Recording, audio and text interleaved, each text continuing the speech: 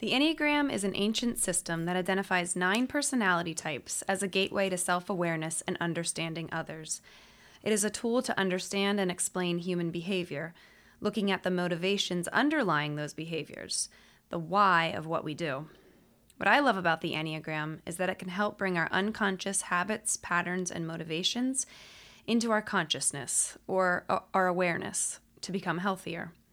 Not only does it help us have this self-awareness as an individual, but ultimately it helps us begin to have this awareness of others and their motivations, which allows us to be more compassionate towards them.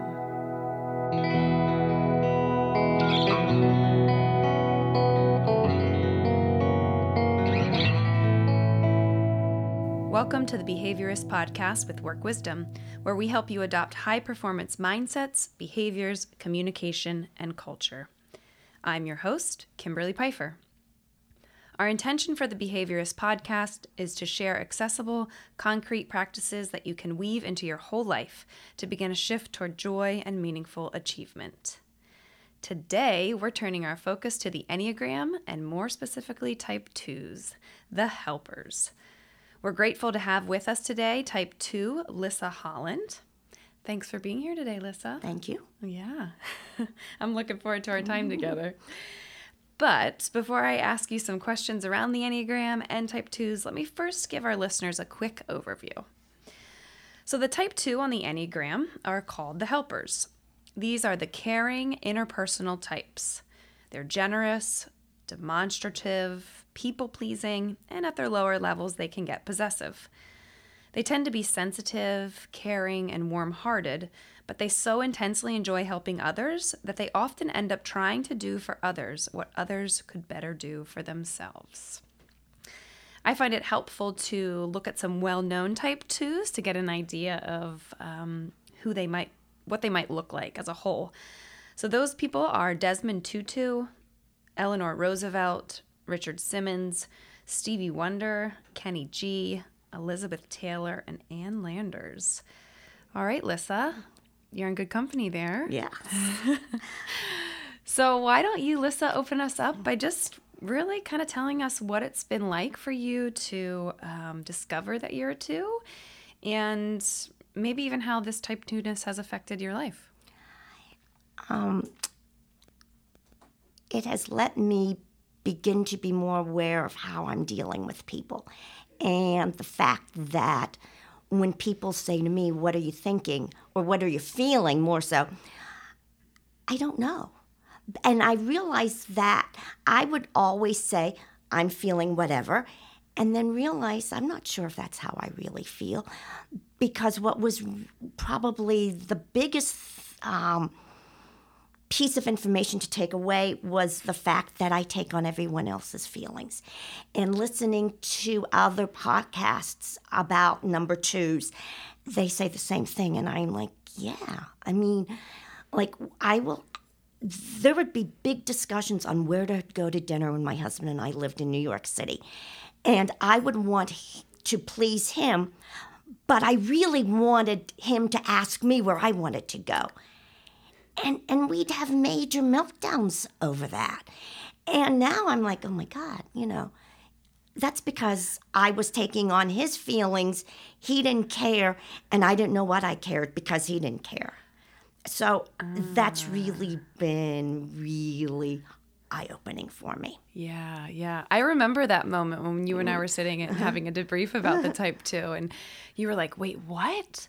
So 2s don't really feel their own feelings naturally. They really feel others, like a sponge almost. Okay, so since knowing that sort of revelation, how has that maybe changed just sort of how you show up in the world?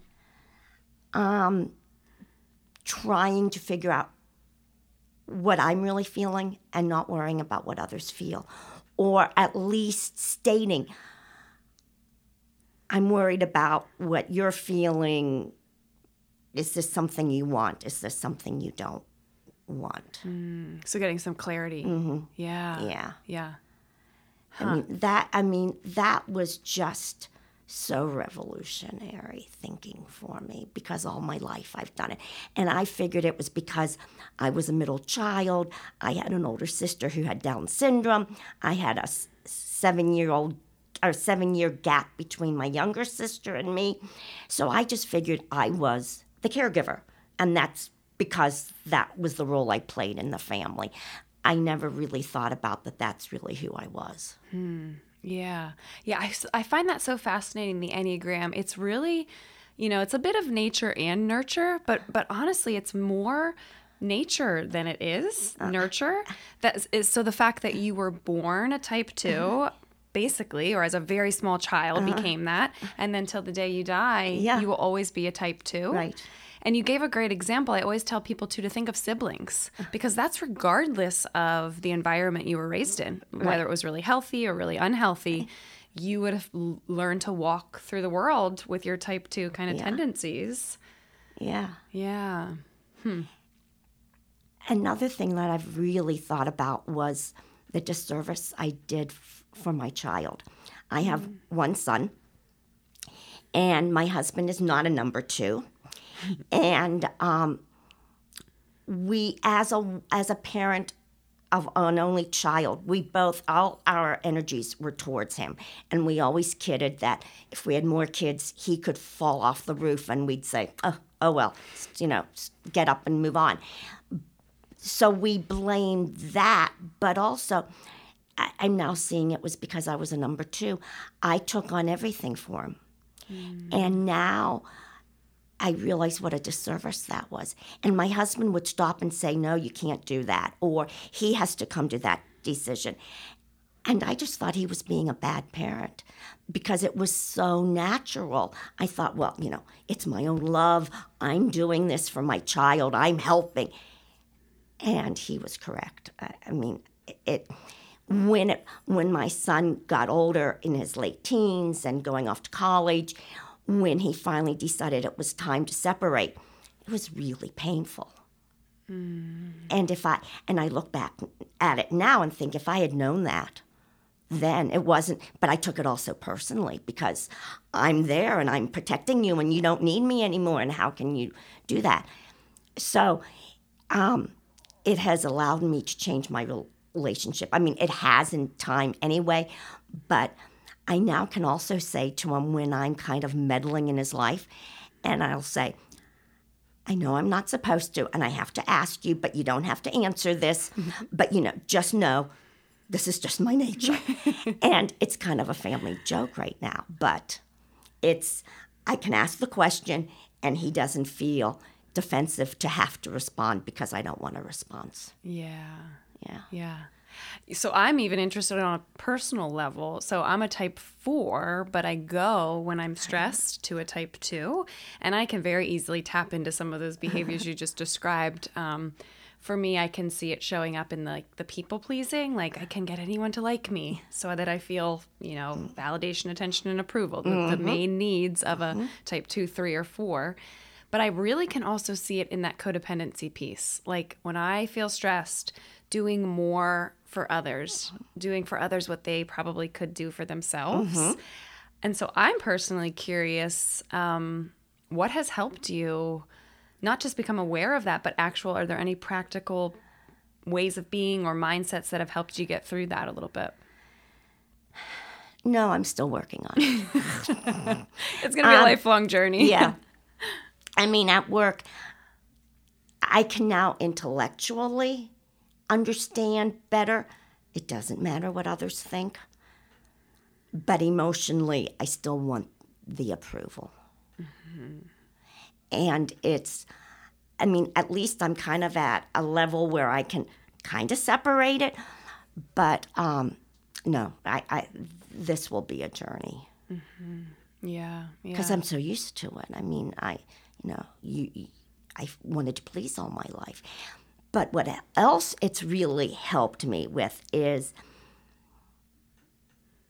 I want to please, please, please, and then I can blow. And my husband says it comes out of nowhere, and I think it's very evident. But I also, in studying the number 2s, realize you keep tapping everything down that bothers you. And then one little thing, and I don't even know what it's going to be. And all of a sudden, the kitchen sink is involved in the argument, too. And he'd say, you're crazy. And I'd say, well, it makes sense. We went from here to here, and now all these things.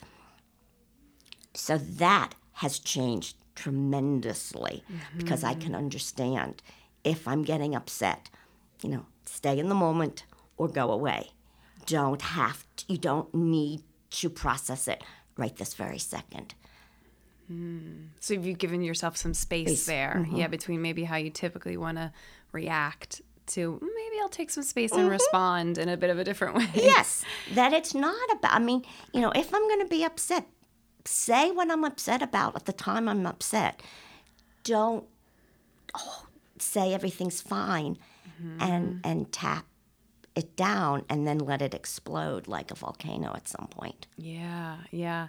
As I hear you talking, I'm reminded of sometimes the place that 2 goes in stress is that type 8, that leader challenger, where, it can show up a ton of different ways, but I've heard you talk a couple just now about like, I give so much, and I'm stuffing down, the fact that I just keep giving and I'm not appreciated, and now I'm like, here's my anger. Yes. Or I just haven't put up clear boundaries, and now I'm overexhausted, I'm overextended, and it blows up. So I'm wondering if there's anything more you want to talk about going to the 8, but maybe if there's any particular behaviors that healthy 8s do that you've tapped into that have maybe been helping with that a little bit. Probably not as much because I've been so focused on what the 2 is. And getting away from that, that's a journey I still need to take. Yeah. Well, and let me even, sometimes it's hard to even remember, the Enneagram can be so kind of dynamic with its movements. But let me tell you a couple of the things that healthy 8s do because I've witnessed you doing some of them. Okay. So I have been doing it, huh? Yay. Yeah, we're often, I think, doing our Enneagram work and we don't even know it or call it that. So one of the things that 8s do really well is put up clear boundaries. Just naturally they do that, and that's not going to come naturally to a type 2. Oh, no. So share with me a little bit about what the journey of boundaries has been like for you.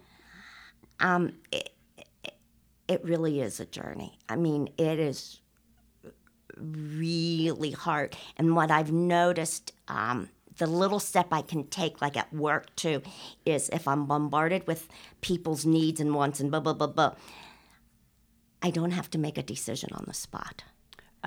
Walk away, make it later, tap into what I'm thinking. Because making decisions on the spot is I'm making decisions based on everybody else and not based on me.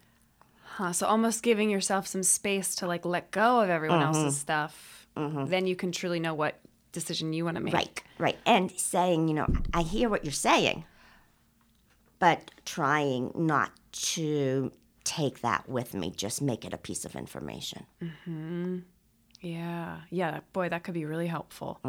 Yeah.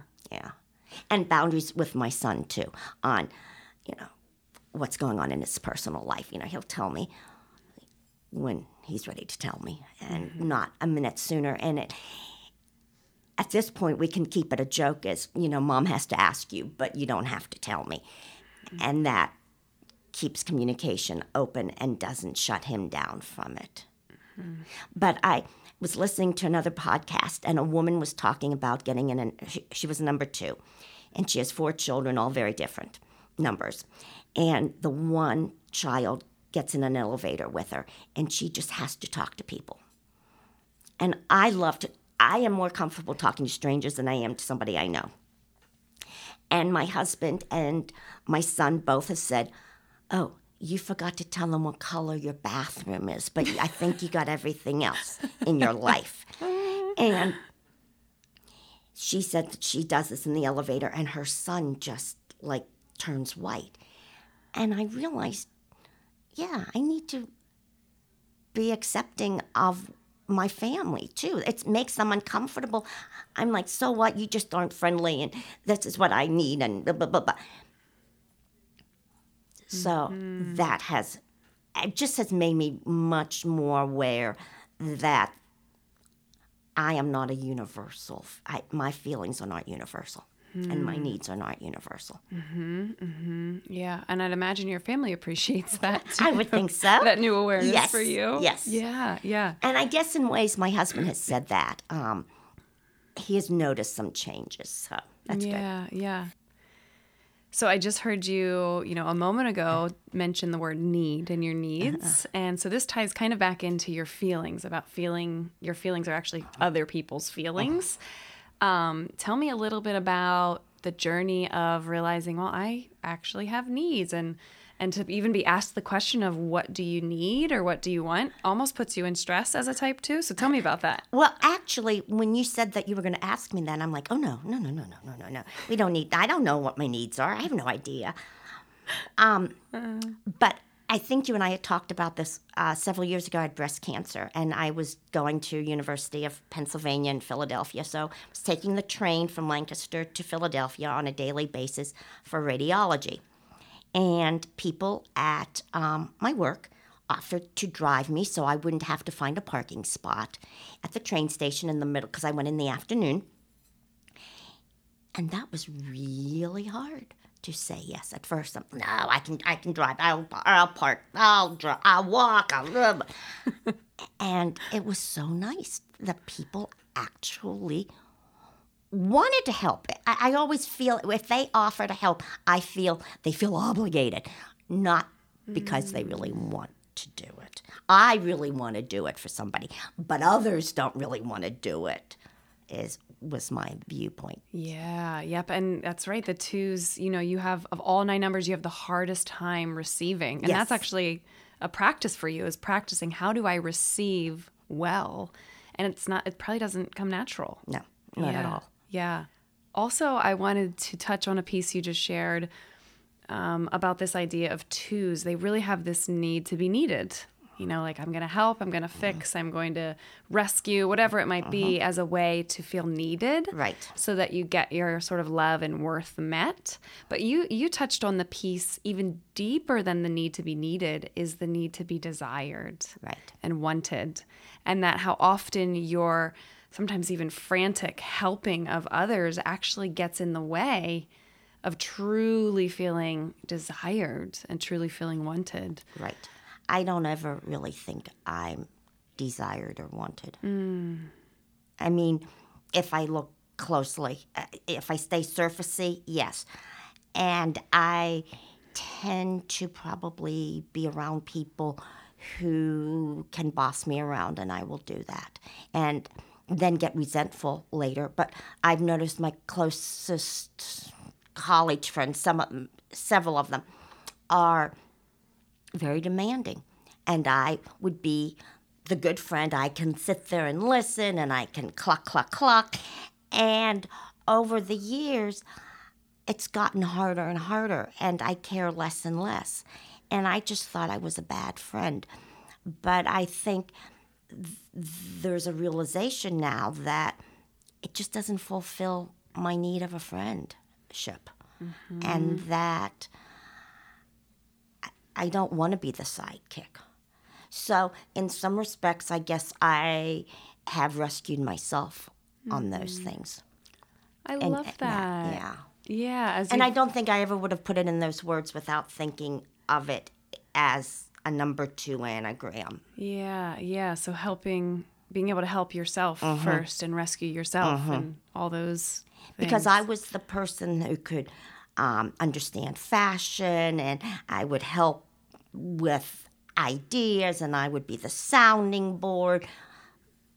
But I wasn't ever asked, what do you really? And one time confronted one of my friends with that, and she had no idea what I was talking about. Well, of course I'm interested in what you're saying. Well, we've just spent an entire weekend together, and you haven't asked one thing about me. So, we're on very different levels. And knowing with the Enneagram, I always took it as selfish or not caring, but it's just that we're 2 peas that don't belong in the same pod. Huh? Yeah. Well, and also just the gift of, as you've probably begun to learn about the Enneagram more, where you can say, this is actually freeing and permission giving that I can Absolutely, yeah. take care of myself. I am allowed to focus on myself for a little bit versus your dominant feeling shame. Remember, in the Right. feeling heart center. Right. I'd imagine that's something you tap into a lot. You can't not like somebody. You are supposed to, you are the friend. That's your role. And I have realized lately that I am tapping into that more, that I don't have to go that route if I don't want to. And I can choose to still be friends, but know that I'm going to come away from spending time having given and don't expect to have, gotten refueled myself. So My almost choice. you can know that. Yeah, it's your choice going into it. Right. Yeah, yeah. How does another behavior of tapping into that high level 8, their no is no. It's a clear no. How might that play into the scenarios you're sharing? Oh, I don't have a clear no. My no is maybe, well, kind of. Yeah. So that's very new, too, to say, this is what I want. And no, this is what I don't want. Right. Yeah. And how, if you ever are clear on the no, what's that leave you feeling like inside? Oh, it's very hard. It's distressful. It's very, my yin and yang are not together on that one. It's very unbalanced. And again, intellectually, I've begun realizing how empowering a no is, or what do you really want, not what is the best for whatever the situation is. But emotionally, it's still, my emotion and my intellect aren't on the same page. Well, good thing for you. Awareness is the first step. And so much healing can happen just simply in being aware. Right, and then it just right. takes that time and space to move it from just your head, Right. into your lived experience. And I have to say it over and over. Okay, it's okay. If this doesn't happen, that's okay. And I almost am convincing. But then I'm like, oh, no, it's not okay. But I think down deep, it probably would be okay. I mean, it hasn't been quite tested, but what happens? So we'll see. Yeah, we'll keep journeying on. Yeah. All right, Lissa, let me ask you, what is your favorite thing about being a type 2? Well, I just think it's so natural to want to give and help. And some of that aspect is really, it's who I am. I mean, in various tests I've taken and all, empathy comes up as number one. Yep. And I like that. I like people leaning on me. I like hearing stories. I love talking to strangers. In fact, my husband and I were talking recently that I don't feel I have very close girlfriends in Lancaster. We've moved around, and so, as your children get older, it's harder to, I think, meet other people, and you have to meet them in other ways. And I had close friends in New York pre-children, and then I lived in Dallas, Texas, and I had close friends because of children, and now I'm here. And I do have friends, but there are times, though, that I have been places and have connected with somebody, like on a plane or in a store or on the beach, and you feel, oh my gosh, they're my soulmate. And I can tell them everything about me, and they tell me, and then we walk away, and that's the end of that. And I love that connection. I'm just sorry it doesn't continue. But I really love making tight connections. And maybe I like the fact that I don't have any consequences afterwards. I don't know. Walking away. Oh, yeah. You don't have to maintain that connection or that friendship. Yeah, that's interesting. Yeah. I mean, I was on a plane to San Francisco from New York and was sitting on the tarmac for several hours. And the woman beside me was like a long-lost sister. I mean, we had never laid eyes on each other. We told each other our entire life story. And then at the end of the flight, we got our luggage and left. That was the end. We didn't even, we got off the plane. We didn't even say goodbye to each other on the, it was like, that was it. Yeah. It's like, wow. Yeah. Yep. That's your, charismatic, warm personality coming out. That's such a strength of a 2. Yeah. Yeah. Okay, so I want to go one more, kind of hard place. Remember, with the Enneagram, we're looking at our shadow sides. And so I'm sure sometimes listeners listening to the podcast are like, gosh, this can be so heavy. But we're looking at those places of things that are in our unconsciousness so that we can bring them into our consciousness and choose a different response versus just our habitual ways of reacting. And so as you were talking, it reminded me of a 2. We'll sometimes say with 2s that there at times, not all the time, can be this give to get. That they have to check in with themselves whenever they're giving. Number 1, did this person ask for my help? And number 2, am I giving help to get anything in return? And I find, again, for myself, when I go to that low level of 2, as a 4, I'm often giving not so much for like material things, but I'm giving because I'm looking for validation. I'm giving, Absolutely. For like emotional reasons. Yes, so I want to hear you talk about that. No, I'm sure I do that a lot. That all gets tied in why I give. If I don't think anybody really wants me, then I better do something that will show value, and maybe they'll like give it back to me. Yeah. So it's this, I'll give you if you give me, and I really hope you'll give me, but there's no verbal agreement to that or anything. It's all silent. And again, going back to my husband, that gets us in trouble because, as he says, I can't mind read you. So I took it on the surface. You offered to do A, B, C. I didn't know that meant I had to do E, F, G. And I'm like, well, yeah, why wouldn't you? So I've been much more aware of that. And that helps me at work, too. What do they want? What do I want to fix? And be aware that I'm fixing it. And talk about fixing it. Otherwise, the question is, what do you want from me? You're telling me this. Do you want me to do something? Or are you just telling me? So getting clarity there from your coworkers. Yeah. Oh, yeah. Yeah, because I could see a really low level, unhealthy 2 just jumping in and doing it all. Right. And not even. And I had to really learn that in not micromanaging people, because my job would be, I was managing a branch of a library, and I was responsible for it all. And I had to let go. And if somebody said, I'll do that, let them do it. And it may not be the way I did it. And I have learned really well to do that work. I haven't really learned it well at home necessarily, but I've learned it one place. But I learned that on my own without even the knowledge that that was amazing that I could do that on my own. Yeah, that would be work for you. Yeah, and also lifelong work. Yeah. That'll keep kind of coming back around for you. And I would have to say, it's okay, Liz. I would talk to myself. And that's one thing I learned about number 2s, that they verbalize processing. Yep, you're a verbal processor. And if something happens, bad, good, doesn't matter, it doesn't become a reality until I've told somebody else. And there are times when I'm like, this is really weird. But it was nice to get some validation that that's how I process. And sometimes I just talk to myself.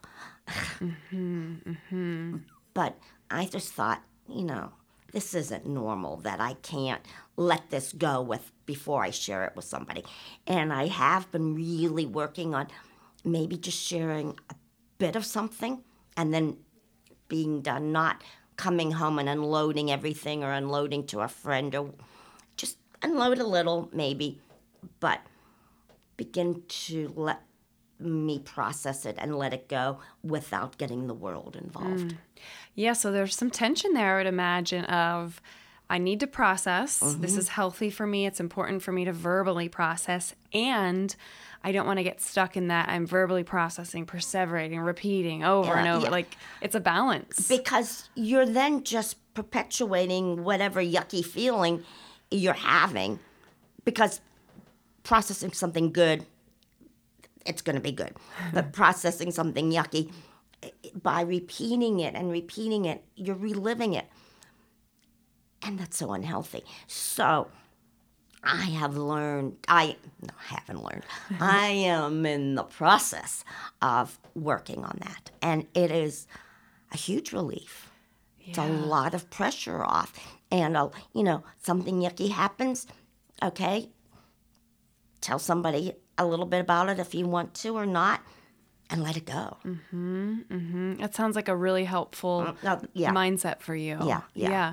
So I'll give you a chance, are there any other helpful behaviors or mindsets or things that you do that maybe we haven't touched on yet today that you want to talk about? I don't think so, because I don't really think about this now. I mean, I think about it to some degree, but we've touched on what I've consciously have been working on. Yeah. Yep. Okay. And then how about, why don't we end our time together with, if there was one thing you wish, whether it be our listeners or your friends or your family, but just one thing that you would want people to know about twos that perhaps they might not know about them.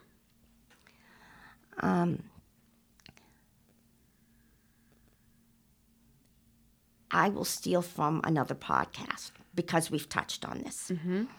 A woman was saying that she couldn't make it to her daughter's child's birthday party, and they were having a lot of children, and she got ill, and she felt so guilty. And she apologized, and she said, the daughter said, Mom, I don't care that you weren't there for taking care of the kids. I'm sorry that you weren't there. And that goes back to let number twos know that they're important, that they are, you do need them. It's not just, you don't need us just to fix something. You like us just for who you are. Yeah. Because that was, it stopped me in my tracks listening to that, because I thought, because usually we go and do something because we're helping. We have our role to play. And you're going to go fix something. And then you miss out again on that being desired, being wanted just for who you are. Right. Yeah. Well, Lisa, that is a beautiful stopping spot. Well, good. I mean, we love that you're here helping us with this podcast. Well, I just find this has just been such a wonderful learning tool. Yeah. Too. And it just sees how it affects so many parts of, every aspect of my life. So it's good. That's great. Well, thanks for being here, Thank for you. helping us. But ultimately, Lisa, thanks for just being here for being you. Thank you. And being part of our Work Wisdom family, just simply for who you are. I appreciate it. I like being part of the family. It's a gift. Thank you. Yeah. All right. Well, that's all the time we have for today. For more information about the system of the Enneagram and where some of our information came from today, check out work by Suzanne Stabile and the Enneagram Journey podcast, Beatrice Chestnut, Riso and Hudson from the Enneagram Institute, Hunter Mobley, and Helen Palmer of the Narrative Tradition. Thank you, listeners, for downloading The Behaviorist, and we hope you'll subscribe. Please reach out to us through our website, workwisdomllc.com, where you can enjoy Work Wisdom Press and productions, ask questions, and make suggestions of topics you'd like us to explore in future episodes. As is our custom, we'll leave you with some 1-minute wisdom from Rainer Maria Roque. For one human being to love another, that is perhaps the most difficult of all our tasks, the ultimate, the last test and proof, the work for which all other work is but preparation.